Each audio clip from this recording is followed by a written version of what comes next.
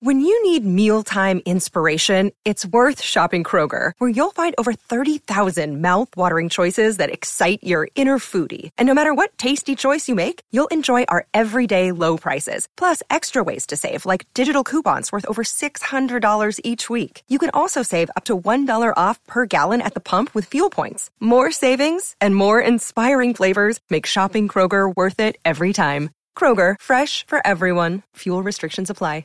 Another day is here, and you're ready for it. What to wear? Check. Breakfast, lunch, and dinner? Check. Planning for what's next and how to save for it? That's where Bank of America can help. For your financial to-dos, Bank of America has experts ready to help get you closer to your goals. Get started at one of our local financial centers or 24/7 in our mobile banking app. Find a location near you at bankofamerica.com/talktous. What would you like the power to do? Mobile banking requires downloading the app and is only available for select devices. Message and data rates may apply. Bank of America NA, member FDIC. Hello, it is Ryan, and I was on a flight the other day playing one of my favorite social spin slot games on ChumbaCasino.com. I looked over at the person sitting next to me, and you know what they were doing? They were also playing Chumba Casino. Coincidence? I think not. Everybody's loving having fun with it. Chumba Casino is home to hundreds of casino-style games that you can play for free anytime, anywhere, even at 30,000 feet. So sign up now at ChumbaCasino.com to claim your free welcome bonus. That's ChumbaCasino.com and live the Chumba life. No purchase necessary. VGW. Void where prohibited by law. See terms and conditions. 18+. It's time for today's Lucky Land horoscope with Victoria Cash. Life's gotten mundane, so shake up the daily routine and be adventurous with a trip to Lucky Land. You know what they say, your chance to win starts with a spin. So go to LuckyLandSlots.com to play over 100 social casino-style games for free for your chance to redeem some serious prizes. Get lucky today at LuckyLandSlots.com. Available to players in the U.S., excluding Washington and Michigan. No purchase necessary. VGW Group. Void where prohibited by law. 18+. Terms and conditions apply.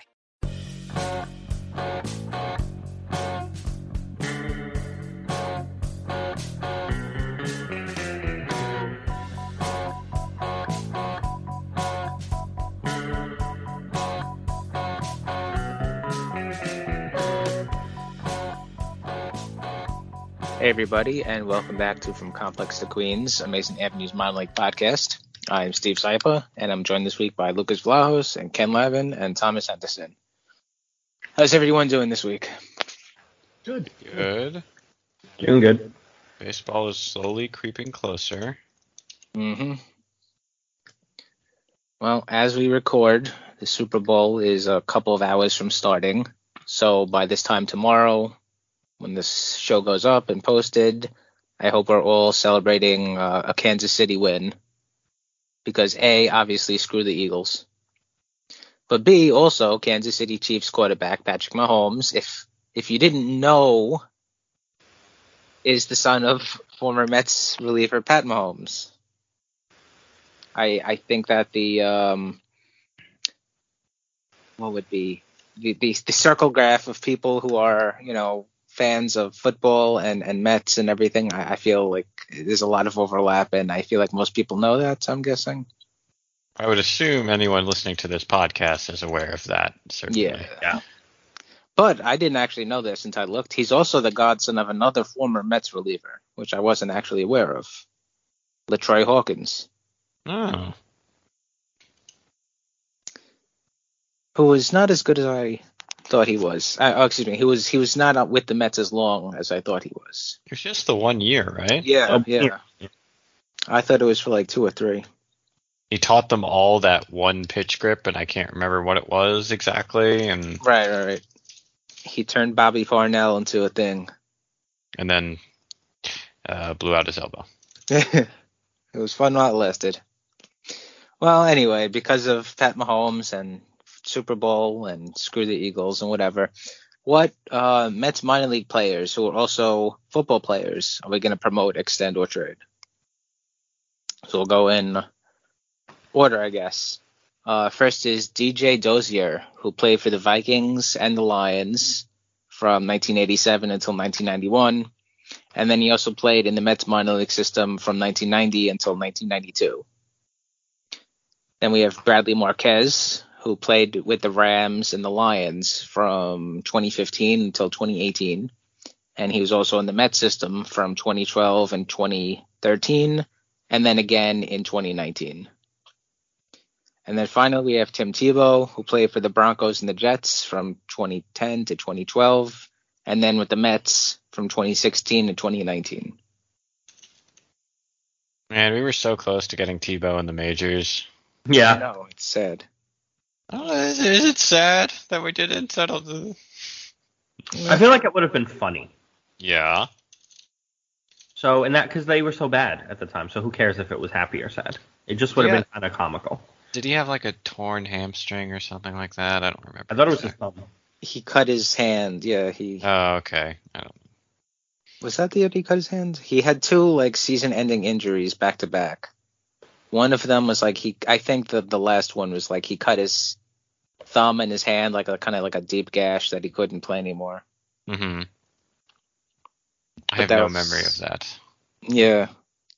That was also coming at the end of a season in Syracuse where he was really bad though. Yeah, he was pretty cooked. He was shockingly fine at Double-A for a while, which is more than I would have ever expected from him.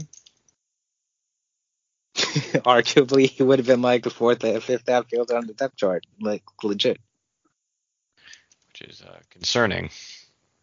Yeah. He was better than he had any right to be, and he also was bad. He was a better baseball player than Michael Jordan was. That is true. Got that going for him. Also, I didn't realize until I was looking, he was actually played with the Mets professionally longer than he played football professionally, which is... That's very funny. No way. That can't be right. He was only rostered on the Broncos and the Jets for 3 years. Every other team that he was with, the Patriots, I don't know who else. I know he's with Jacksonville last year. It was only for practice or whatever. I don't really watch football, so I didn't really get it. But training camp for the Patriots. Right. So I guess that's the equivalent of a spring training invite, I guess. Yeah. Okay. Yeah. So.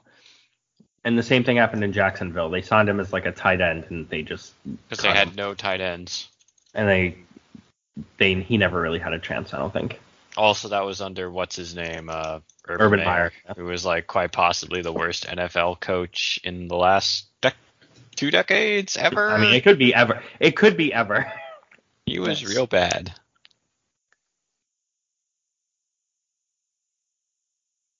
So, I mean, the odd man, I'm assuming, obviously, we all know who Tim Tebow is. And I'm also assuming that most of you guys have memory of Bradley Marquez, at least in the name, if not the stats, because he didn't really play for too long. I don't have a great memory of him, honestly, but sure. And you know the name, I'm assuming. Do I? It's vaguely. I'll say yes. Let's say yes. It's vaguely familiar. But DJ Dozier is the odd man out.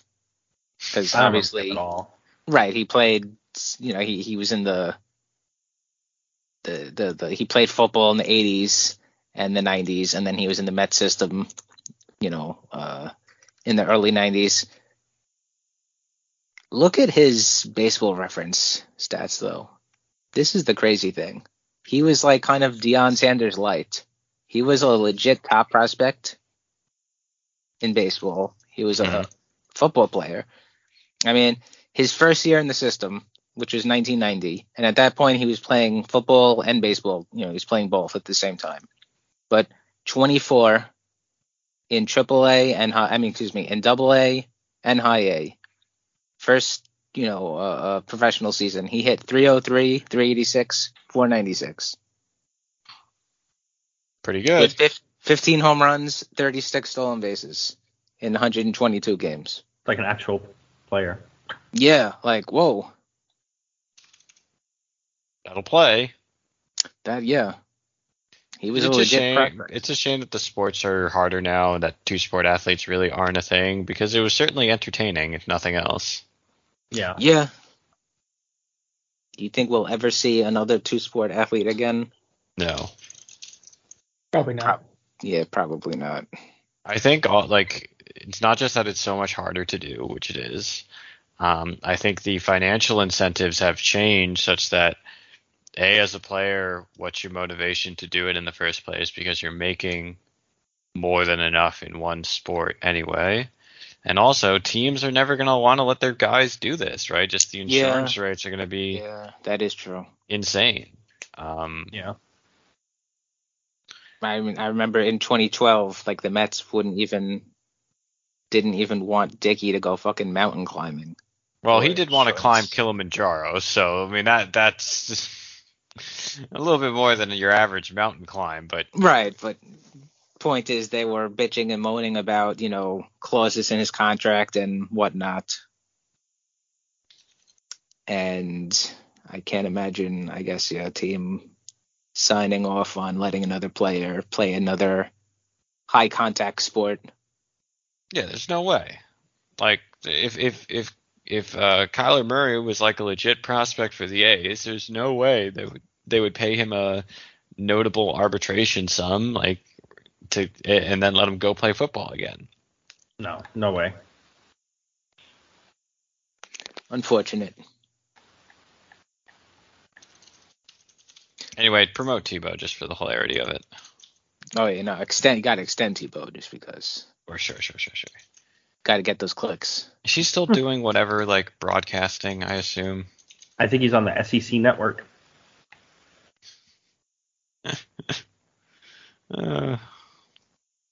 Making lots of money.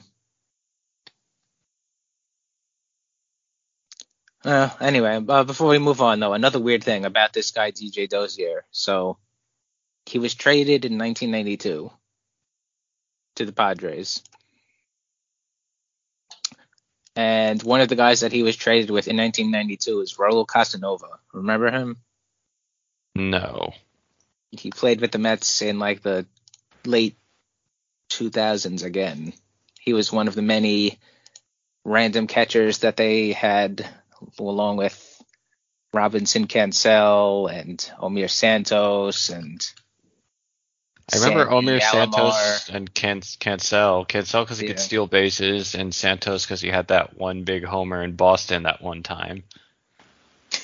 That's all he needed, Omar Santos. Yeah, absolutely. Santos.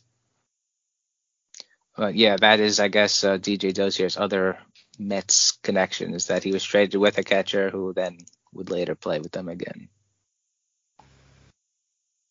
And then, of course, Raul Casanova was one of many, many, many people in the late 2000s that ended his career with the Mets because he was washed up and done. That's a bit of a historical island of misfit toys. Mm-hmm. Yeah. Legendary Met Jeff Conine. I don't remember that at all. No? Oh, that was good. Some good times. That was before my time in terms of fandom. I'll have to look. I know somebody on the site at that point in time, in the late 2000s, wrote up an article about basically all these washed up players who were notable on other teams that then basically ended their careers with the Mets. And it was a pretty long list with some pretty good, Gary Sheffield. I don't think that he was really washed at that point, but no, he was okay for the Mets. Yeah, he was good enough. Yeah. Hairston. Well, no, he was traded. He didn't. I need to look that up. It's a comical read. Well, anyway, moving on now.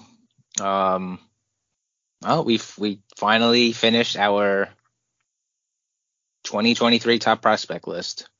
And there was much rejoicing. Yes, there was much rejoicing. So just going over it quickly. Number 25 is third baseman William Lugo. 24 was center fielder Simon Wan. 23 was right-handed pitcher reliever Eric Orzi. 22 was center fielder Willie Fanias.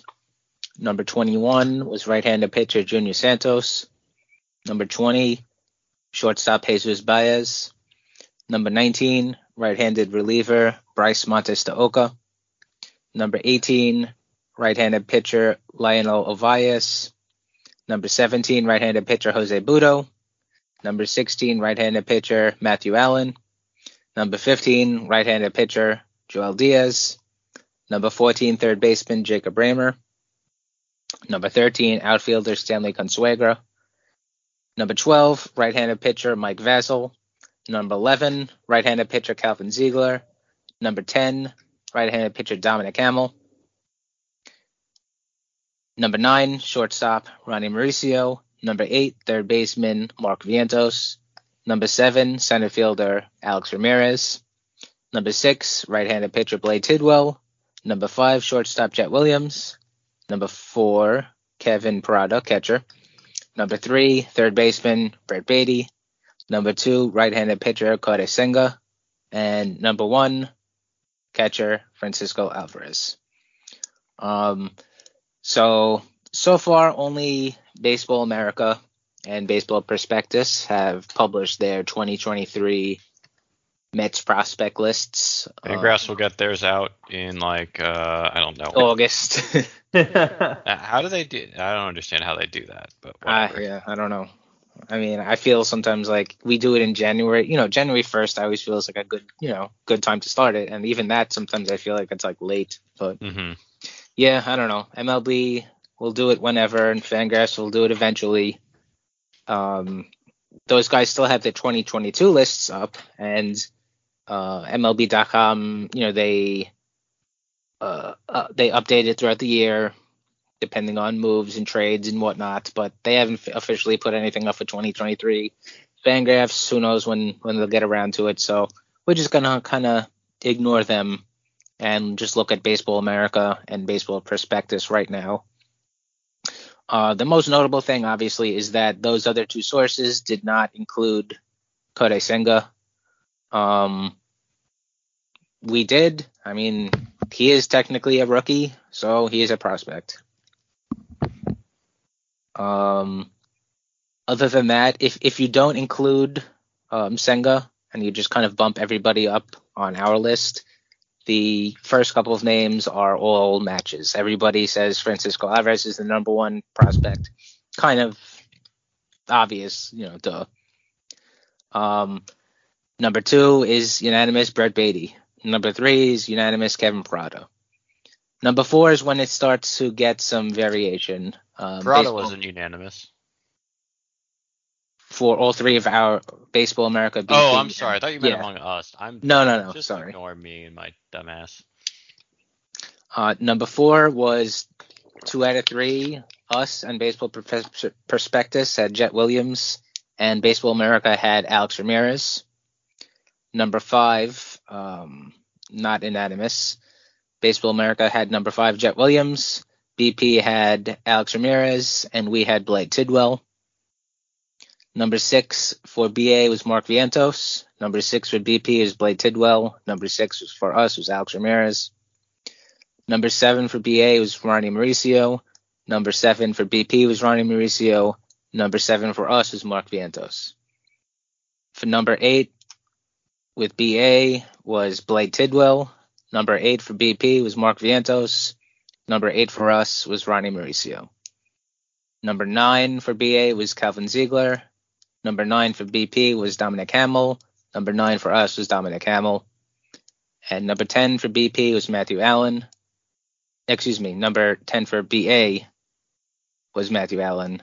Number 10 for BP was Calvin Ziegler. Number 10 for us was Calvin Ziegler.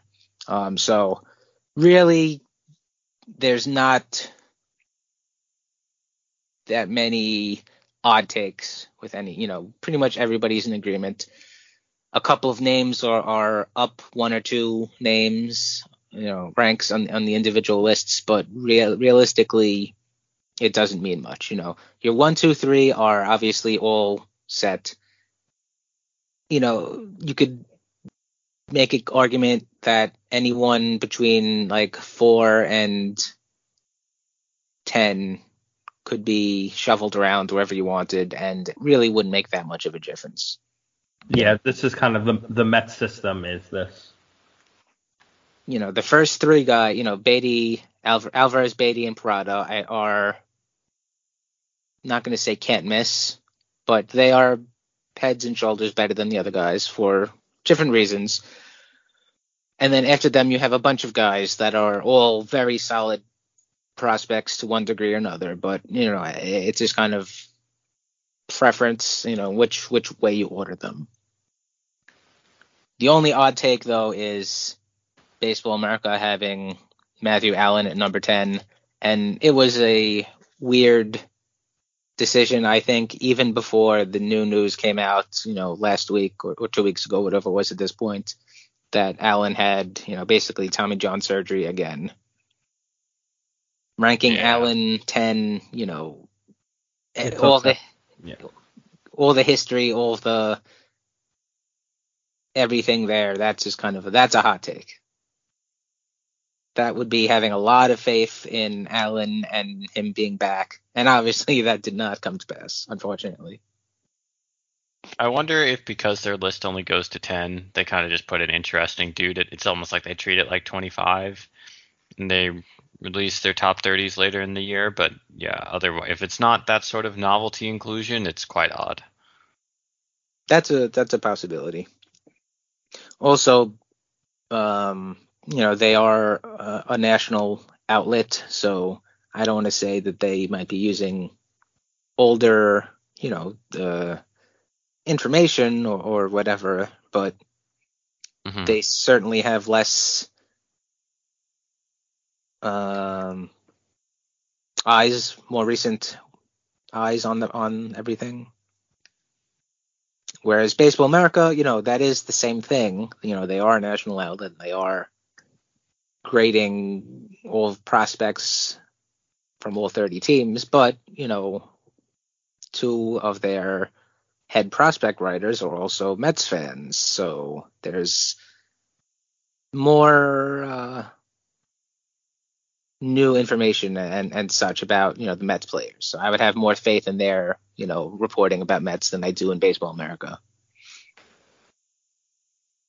I also think a lot of with the Allen stuff, it's he was such a good prospect that everyone's like, yeah, he's still young and he's a great but it doesn't matter. He's missed so much time and it's been so bad for him that I don't think you could really rank him. Like next year, I'm probably not ranking him in the top 25 at all, unless they the universe, which is possible.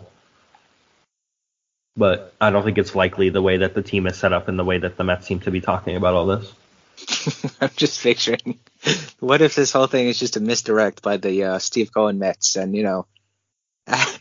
starting opening day, I guess, on the Cyclones, just out of nowhere, Matthew Allen comes out of the clubhouse. I could just hear, Jim Ross, by God, that's Matthew Allen. But yeah, I mean, unless they trade for Ohtani and they have to trade half their prospects, I don't see a way that I'm ranking Allen. Yeah, especially if some of the positive things we've said about this system come to pass and some of the guys we like take the steps forward we'd like them to see, I think at that point you're like, for someone, we didn't have Jordany Ventura in our top 30 this year. Yeah, and I did not see a reason to, it's easier to leave him off. I mean, it's just, that's what it is. We are actuaries. In a world filled with unpredictability, we use our math skills to navigate uncertainty. Actuaries make a difference in people's lives across industries and the world. Actuaries have the freedom to work anywhere. And according to U.S. News & World Report, we're the 25th top-paying career. Make an impact as a fact seeker and a truth teller. Use your math skills for good as an actuary. The world needs you. With Lucky Land Slots, you can get lucky just about anywhere. Dearly beloved, we are gathered here today to... Has anyone seen the bride and groom? Sorry, we're here. We were getting lucky in the limo and we lost track of time. No, Lucky Land Casino, with cash prizes that add up quicker than a guest registry. In that case, I pronounce you lucky. Play for free at LuckyLandSlots.com. Daily bonuses are waiting. No purchase necessary. Void where prohibited by law. 18+. Terms and conditions apply. See website for details. Well, some of us did have Jordany Ventura on our individual list, I believe. Yes, two people did. I think I did. Yeah, Steve, you had him at 29. Ken had him at 28. I don't think he was on Thomas' lists unless I missed him. I will check again. Oh, I'm sorry. Yes, he was 19th on Thomas's list, so actually the highest of anybody. Yeah, but like there's an easy reason to keep him off. You know what I mean? Yeah. Like that's just kind of flavor of the week for you at this point. You being the royal you. Whoever decides to make the list. You could put him at 19, you could put him at 35, and I would understand both arguments, as long as you're not putting him in the top 10 or 15 or whatever. Right. Well, Dr. Lucas, our resident mathematician here, has run some numbers. Yeah, I did. I looked at the numbers a little bit here, just to see, like, we were talking about who the most controversial prospects would be, or maybe polarizing prospects would be, and despite our arguments about Ronnie Mauricio, it's not actually Ronnie Mauricio because we all ranked him within that 8 to 11 range. So nothing that interesting there. By the numbers, the guy with the biggest spread for us was Jacob Reimer. Steve had him at 25, Ken and myself had him at 10, and Thomas had him at 13. So a bit of a split there. And I guess Steve is the outlier in this one. Was there a particular reason you were lower on him? Similar to like what we were talking about last week regarding Jet Williams. I feel that, there is definitely talent there in terms of Reimer. Just want to see more of it in a professional setting before I'm willing to, rank him higher. I think that's fair. Fittingly, the guy with the second biggest controversy here is Jet Williams, followed by Jose Butto, who I put at 30 because I'm just like done talking about Jose Butto, and that really nuked his rating. Allen, because none of us really knew where to put him, so there's a bit of a spread, and then you're getting into things that are not really that much more varied than anything else, like Calvin Ziegler had a bit of a spread. Sandy Consuegra had a bit of a spread. Junior Santos, we all had in the 20s, but all of that, except for Thomas, who had him in 18, but that's all basically the same. So It was really those two guys at the top where I think Steve's philosophy when it comes to professional track record leads to a bigger spread, at least among our ratings, which makes sense. And also with this, I mean, this is always the case every year. Unless you're like the Tampa Bay or the Dodgers, where literally like every single one of your prospects are really good. In the Mets system, once you get to about 16, I would say this year, 15 or 16, it kind of becomes you're just throwing shit at the wall, and it doesn't really matter. I mean, if I ranked, who did I rank? I ranked Joel Diaz 16.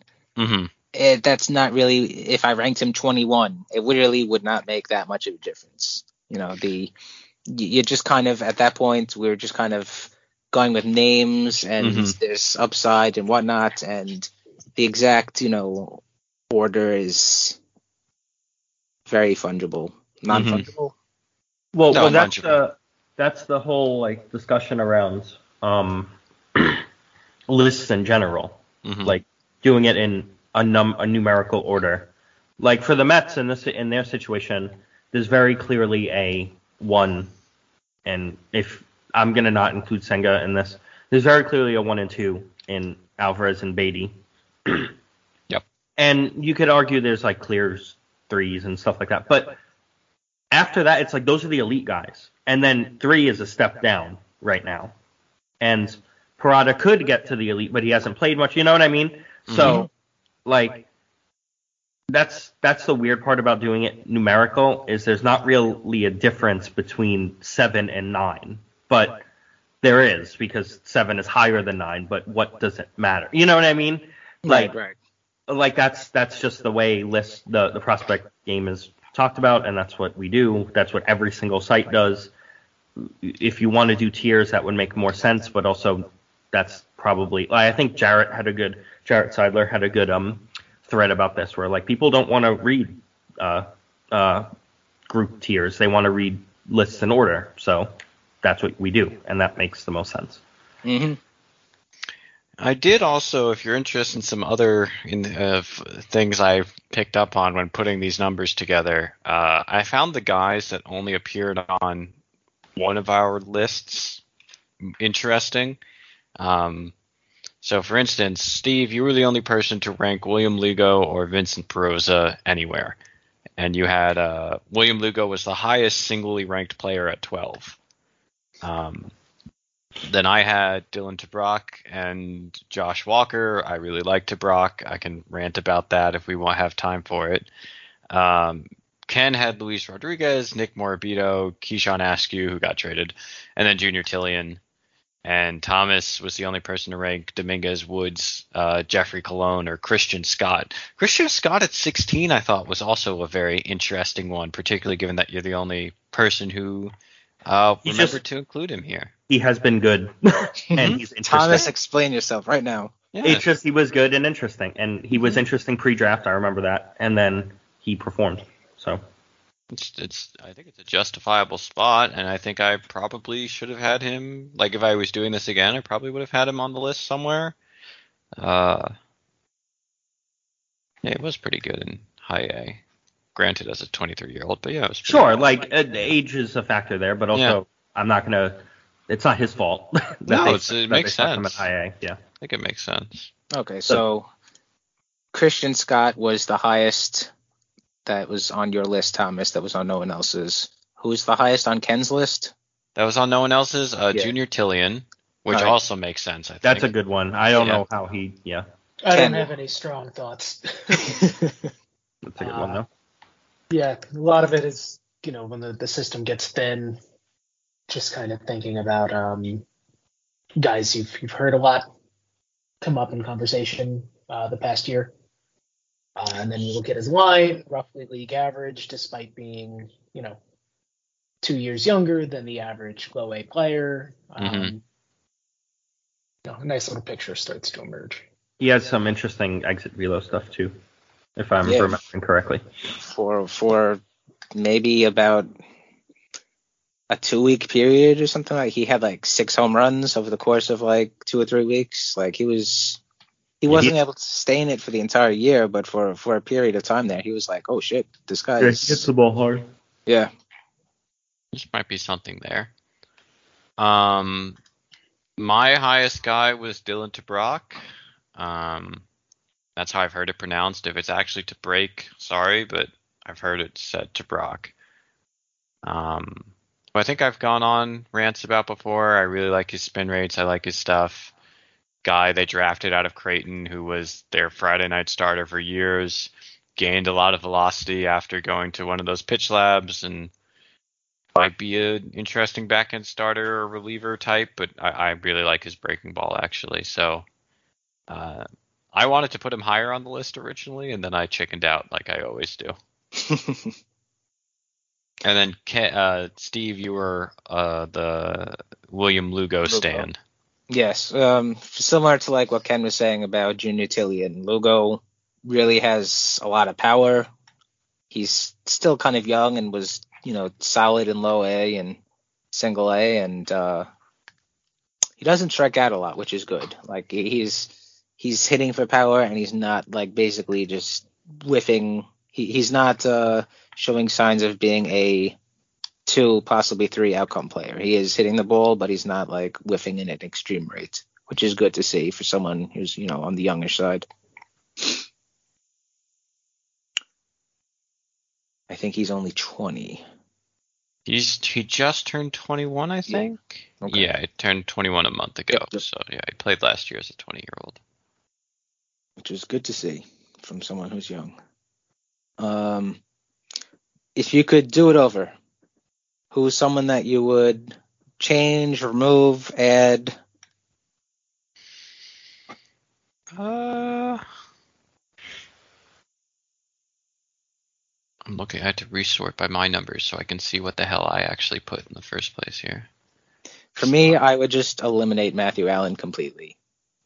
I was kind of thinking about doing it and just not putting him on my list or even in the top 25 at all. And I was just like, maybe that's a little too extreme. But in the face of this new information now, I wouldn't have put him on. That's probably fair. I think this came up when we talked about this segment of the list, but I would put Consuegra higher because from our comments, it seems like I like him a lot more than people, and then I had him at the lowest spot. I had ranked him the lowest of the four of us. I don't know how that happened.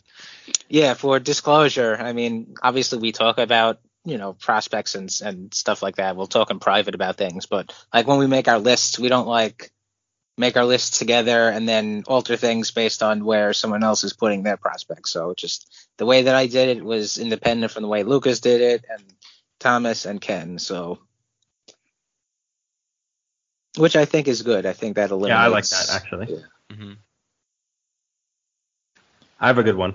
Mm-hmm. I would not rank Senga because I don't think he's a prospect. No, I'm being serious. Like, I just philosophically do not think that he fits the definition of prospect. But despite the fact that he's a rookie, I don't think that I think he's already a professional athlete, and it doesn't make sense to me that then he would just be one or two, and then Ichiro would have been the best. That doesn't make sense. Like, Ichiro was not a prospect when he came here. He was a professional athlete. I was thinking about it in relation to other players like that, and I realized, okay, this is where I guess Major League Baseball or ESPN or MLB, or whoever it is, I don't know, that's making the list is drawing a cutoff, because you have player Oscar Colas, for example. He is a player from Cuba. He had lots of lots is relative, but he's a quote-unquote amateur/professional baseball player in Cuba, because they're all, amateur players, even though it is, kind of professional, but technicalities. But he played in Cuba for a few years. Is he a prospect? He's considered a prospect, yes, but he fits those same ticks that you're looking at that Senga is not. Shohei Ohtani, same thing. I'm 90% sure that he was categorized as a prospect. Oh, I'm sure he won Rookie of the Year, didn't he? Yes. Well, I don't know. But he played in Japan professionally for a number of years, but he also came over when he was still young enough where he was subject to the different rules regarding coming over. He was still subject to the international bonus pool stuff. I think they're rookies, but I also don't think they should be able to be eligible for the Rookie of the Year award. But that's a different story. Because right, I know what you're saying. More messy, because that's at that point, like, how are you defining a rookie? You know what I mean? But it just feels gross. Like if Senga goes 18-5 and has a 3, or you know what I mean, and then he wins Rookie of the Year, I'm like, really? He's 30. But if you were a lifelong minor leaguer who, I don't know, suddenly figured out his swing or whatever and became a 30-year-old rookie and won Rookie of the Year somehow, then I guess it's what's the difference? But also, you didn't go play in Japan for a few years, but you also could have done that. Like, I don't know. It's messier than it's messy the more you think about it. But I just don't think he's a prospect. I don't think he didn't come up through the Mets minor league system. He didn't play in the minor leagues he played in the minor leagues in Japan. Whatever, I don't remember what it's called. It has another name. It's not the minor leagues, but the Eastern League and the Western League. He did he didn't have a clear cut major league path in MPB. He went down and got hurt, and he wasn't like a star right away. So that it's not that he didn't suffer or didn't go through those things. He didn't go through the minor leagues. He did. It's just he doesn't feel like a prospect to me. So I would have just omitted him anyway. I understand. I hear what you're saying.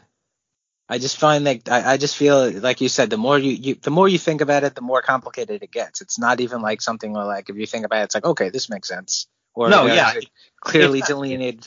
Yeah. Weird. The more you think about it, the vaguer and more complex it gets, because I think the clear cutoff, to me at least, has always been whether a guy gets posted or does he come through the IFA system. And Ohtani came through the IFA system, and Well, Senga wasn't posted, right? He was just an unrestricted free agent, right? Right. So, I mean, he could have, in theory, he could have been posted. Well, he tried to get posted many times, but and his team doesn't post as like a rule, as I understand it. So they're never posting. Yeah, they're never online. Yeah, if only we could all be so wise. If only all of us could not post, but alas, never tweet. But yeah, like. At least for me, if a guy comes through IFA or the draft, he is a prospect, and otherwise he isn't. So at least in the case of Senga, I agree. And Ohtani's a weird corner case, certainly, because of what a unique situation he was. But generally, I think that rule works. And under that context, like Colas is a prospect, and Senga, who is 29 going on 30, is not. And now, like, it's also just like an academic discussion. It doesn't really matter. And it was at least a little bit entertaining to see people convinced that we were going to rank Nick Morabito at number 2. Which I don't think anyone actually believed that, but Nick Morabito was the reviews on Nick Morabito were not great. Let's put it that way. Pretty not great. Now, getting back to what you were saying, Lucas, I don't want to beat a dead horse, but again, I just want to. So, again, your delineation makes sense. So, would Jung Ho Lee be a prospect? He's going to be posted next season. No, he's not. He's going to get posted, not through IFA. Oh, okay. Excuse me. So,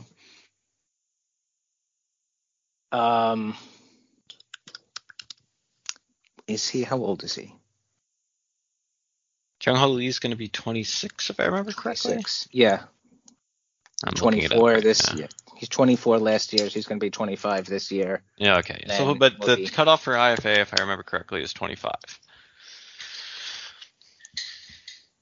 But I mean, even if he's an IFA, if he's a 22-year-old MVP in Korea or Japan, then how is he a how is he a prospect? Like, that's the same thing. To me, none of them are. Like if you played in if you played in an not equal because there is none, but if you played in a professional league overseas, then you have eliminated your prospects. Not capabilities. I can't think of the word. You've eliminated your prospect eligibility. There we go. Thank you. You eliminated your prospect eligibility for me because you have played in a league that is above the minor leagues in general, no matter where it is.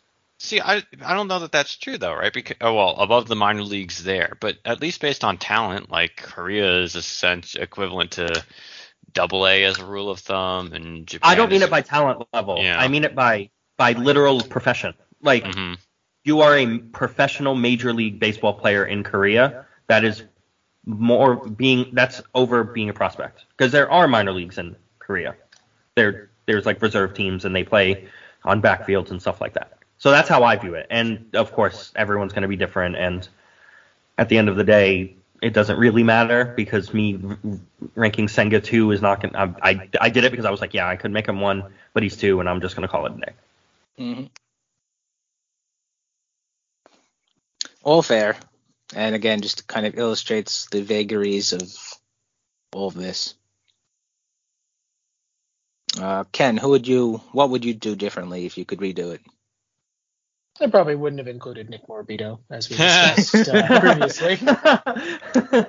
I was thinking about the profile. Don't really get it, other than he's new. So, I mean, where you had him ranked 28, random, so, in the random zone, so. Right? I mean, saying Nick Morabito, you have Nick Morabito near, Daniel Nunez and Jordany Ventura. Fair. Yeah, poor Nick Morabito. Who knows? Let's go more into Nick Morabito about why he's not on, any of our top 25 lists.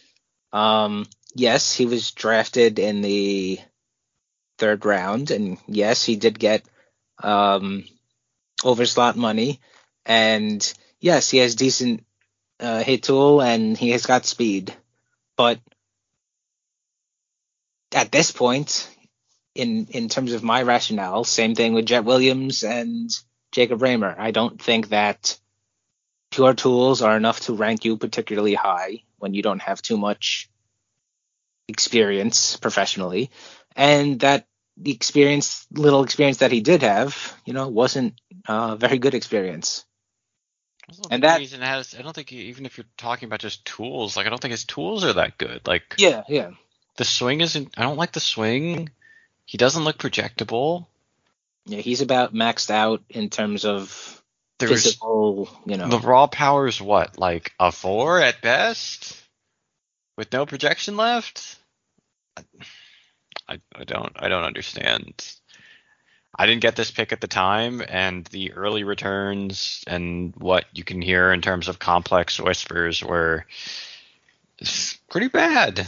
I really didn't make a lot of sense. Yeah, and it's I didn't hear one good thing about him, really. Whereas everyone was raving about Raymer. Whatever. Raymer. I'm sure. Well, give him a full year in the system, and we'll know at this point. We'll know, yes. What was I about to say? Yeah, like his draft pedigree status. It's, the Mets don't always have the best track record in stuff like that. Carlos Cortez says hello. Mm-hmm. Just because a guy was drafted high-ish or was given, slot money or over slot money or whatever, it doesn't necessarily mean that he is a good player in terms of, Nick Morbido, and just in terms of any player out there who gets, drafted. Teams do weird things. They see certain players on good days. They see certain players on bad days. They have scouts that they like that have more influence than others. Bazillion things are going on. And, Nick Morbido. Look, I hate drafting relievers. I would have straight up rather see them take like Ben Joyce there or something. But I mean, Ben Joyce has one thing that it's going to work. Yeah. I mean, it's. I don't think his fastball is great shape, but like the velocity is real for sure. And like, if you're going to spend $1 million at this slot, I'd rather do it on. This very much gets back to my long standing critique of the Cicchini pick way back when. If you're picking a prep bat, why are you and also the Dominic Smith pick to an extent. If you're picking a prep bat, why are you doing that with someone? Why are you picking one without projection or a ton of reasonable upside? Like if you're going for a floor over ceiling prospect, maybe take the college option who's closer. I don't know. It's just a little, because I like most of their other picks. We've talked about this. I think we generally we had pretty positive impressions from the rest of their draft class, and the stupidity of taking Sprout without having a deal worked out is a different discussion. But at least in terms of the talent they targeted with every other pick, it's like, yeah, that makes sense. Jonah Tong has really nice analytics. Dylan Tabrock has really nice analytics and seems cool. There are a couple other guys in there. Jacob Raymer looks really good. Blade Tidwell was a good swing on an injured dude. And then there's Nick Morbido. Which one of these does not belong? Him and the dude out of USC. He's like, what? Look, you could say what you want about where he was drafted or what round, but he hit 091. I'm just like I know that we're beyond, not beyond batting average, because I think it's useful in a way, but you gotta look. The dude hit 091, 167, 136. I'm not putting that guy in my top 30. I'm not gonna do it. I don't care if it was 6 games. Those are the 6 professional games that he played. He hit 091. You're just not. Right. If you want to go, if he hits 300 next year, sure, I'll put him on the list.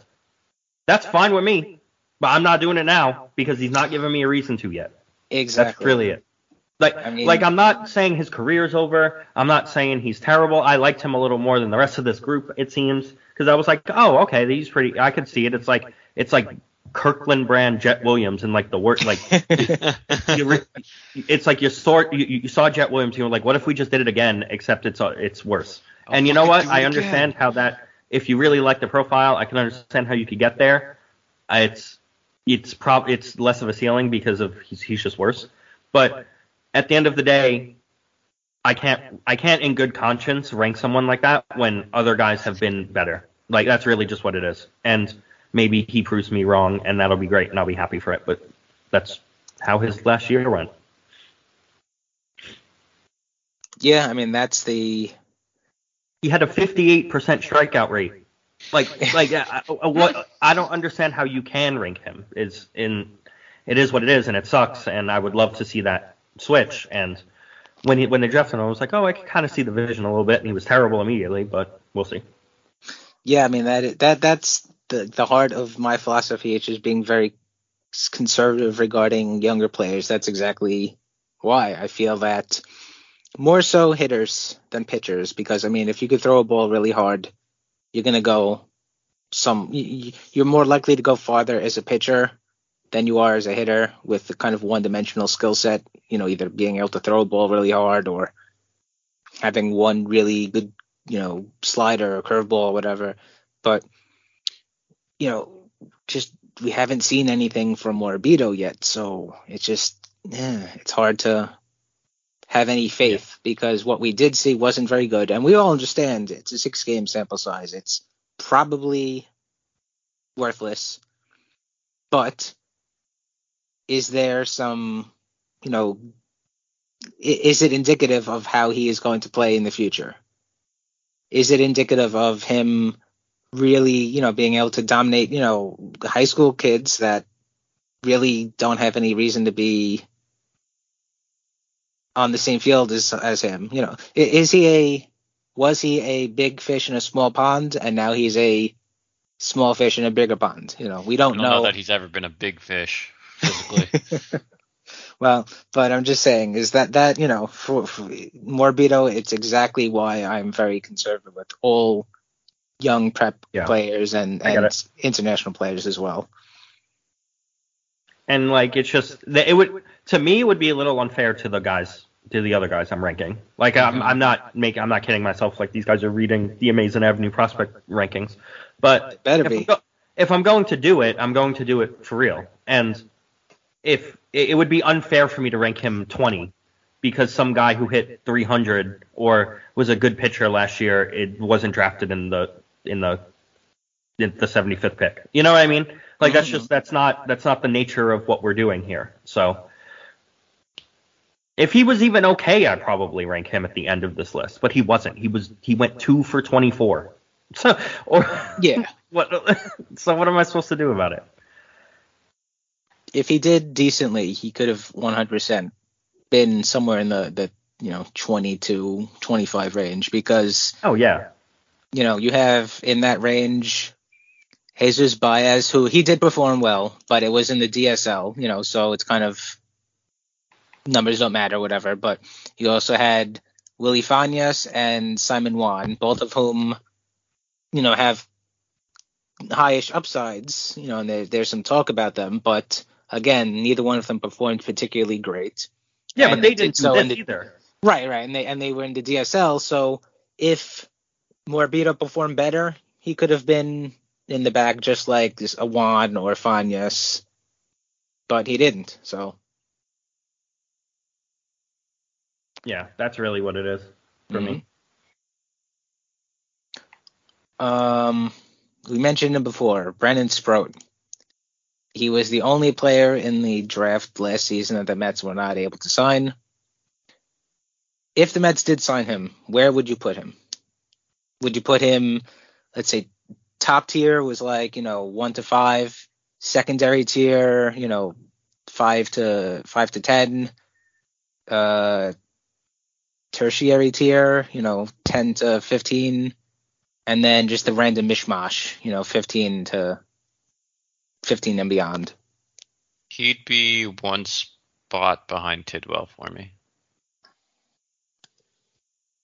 Yeah, same. I would definitely have him. He might even be ahead of Tidwell. It would have really depended on the professional looks, which we obviously don't have for Sproat. But 5 or 6, I think. Yeah, probably around there. Yeah, he would be in that 5 to 10 range, somewhere in there. Unless he bombed, but I don't think he would have, because I like Sproat. Yeah, and look, the Mets, I think that was a decent pick. I feel like they just didn't do first of all, they didn't do the math, and then, I mean, there was no second to that. They didn't do the math and didn't plan the rest of their draft accordingly. Like, if you're going to plan this, you got to take someone under slot with that Morabito pick instead of giving him an extra 100 and whatever K it was. So, like, I'm looking at this and getting depressed. I really liked Trey Dombrowski before the draft started, and he went for like 440K in the 4th round. Take him in the 2nd, use that money to get Sproat, maybe you get it done. But, yeah, it's unfortunate. Who do you think is going to be like the biggest, just random, biggest risers next year and biggest fallers next year? Ooh. I think the biggest faller is going to be Ronnie Mauricio.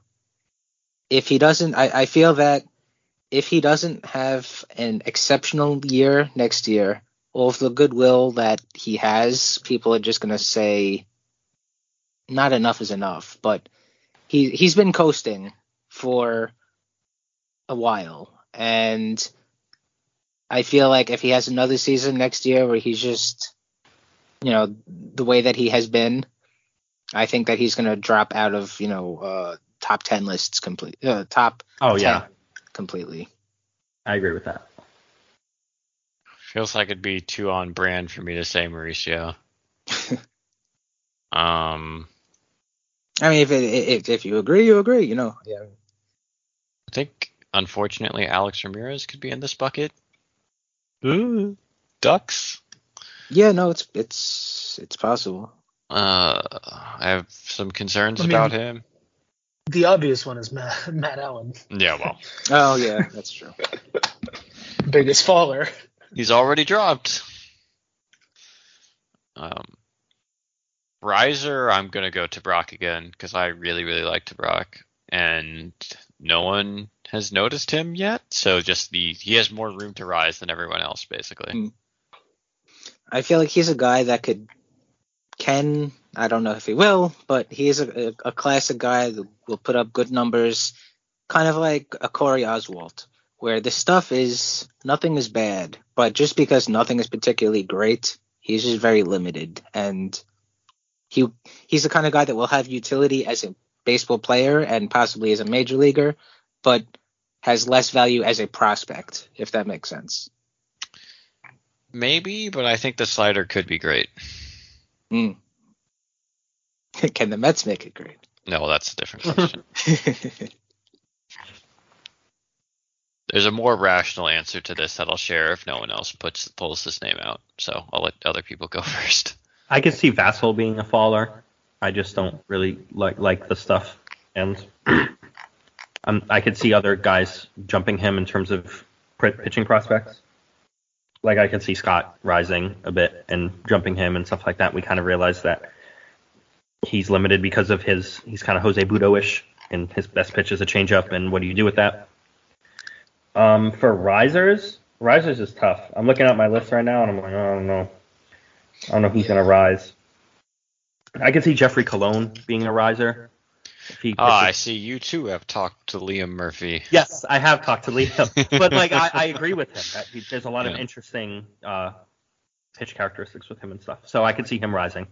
That's a lower down the list guy.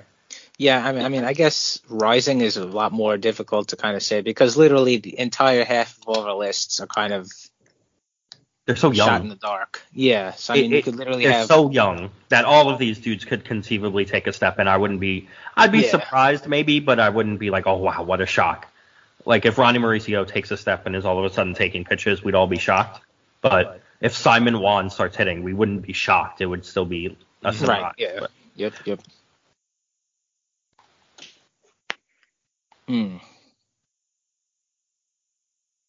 Well, any other calculations? Do you have, Dr. Lucas? I don't have any other calculations, but I do want to throw out another riser. Sure. That being Jacob Reimer. I think he maybe this is a tad aggressive. That's a good one too. I think there is a non-zero chance, like less than 10% maybe, but a semi-reasonable chance that Jacob Rammer is a top 100 prospect this time next year. It's possible. I'm shockingly the moron who loved Will Toffey. I'm a sucker for guys who walk a lot. He's got an advanced approach for his age. I think there's some power here. There's maybe a little bit of projection left. He's not huge, so he should be able to stick at the position. Like, there's a lot to like here, I think. And if he goes out and has a big year in A ball and maybe makes it up to Brooklyn down the stretch, like, there'll be some buzz. And then look, it's quite possibly just struggles because he's going to be like 19.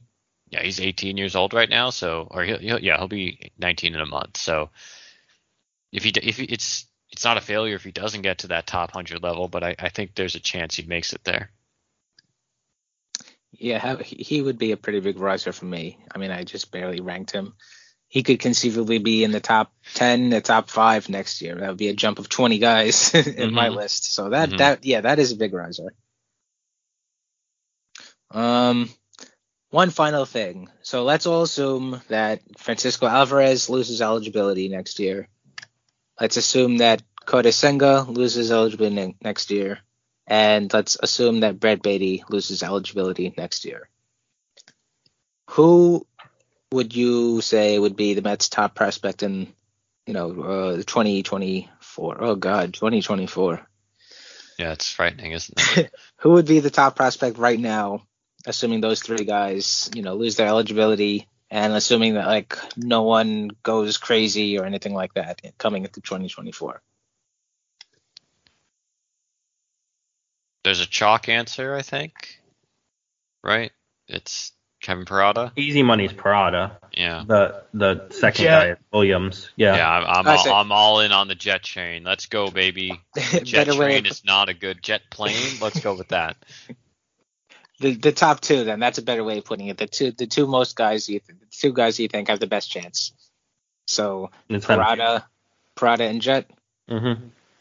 I think the distant third is if Tidwell pops and is crazy good and is a first round pick, because he was a first half of the first round guy before he got hurt. Mm-hmm. So the talent's there for him to like be really, really good and just be. He goes out and goes crazy and looks like he can make the majors soon, and he would be one. But I think it's going to be, for the first time next year, we're going to have a legit conversation about 1 and 2. Yeah. Because I think either way, I wouldn't be surprised if they both are good enough to be 1.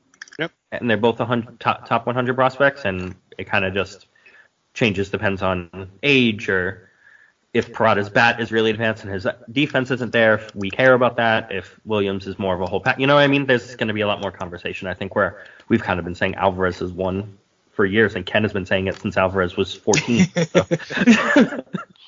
Ken was actually there when the Mets signed his contract. On the real day they signed the contract, not the official one. Ken is the Those are only a few years off. Yeah, for real.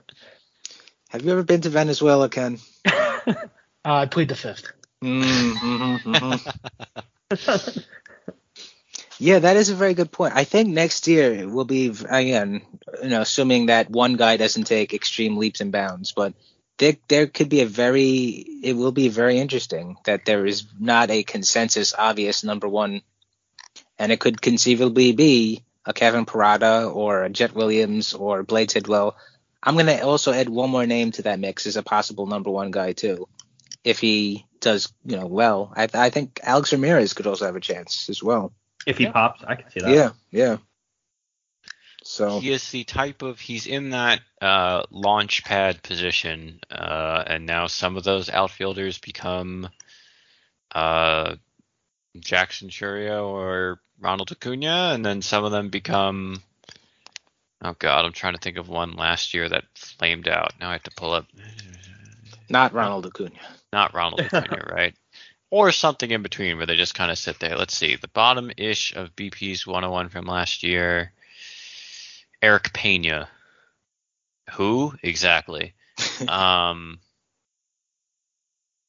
Trevor Larnach, too young, but Brennan Davis, Hunter Bishop, like. Yeah. I feel like there's always this group of outfielders where you're like, okay, this is about to go either nuclear or we're not going to care in a year. And that's kind of where I'm at with Alex Ramirez. Yeah, no, that puts it well. Well, I hope everyone out there has enjoyed our, prospect discussion. And obviously, if you have other feelings about things, or questions about why we did what, you can go ahead and send us those questions, comments, whatever. You could email us at our email address from complextogreens@gmail.com. Or if you want to ask us those questions, give us those comments, whatever, on Twitter, you can do it there. I am at Steve Saipa. Lucas is at ElVlahost343. Ken is at KenLappin91. And Thomas is at SadMetSeason, SZN. Subscribe to the podcast, wherever you get your podcast from. Rate and review it. And, of course, we thank you for listening. And we will be back next week. So until then, love the Mets. Love the Mets.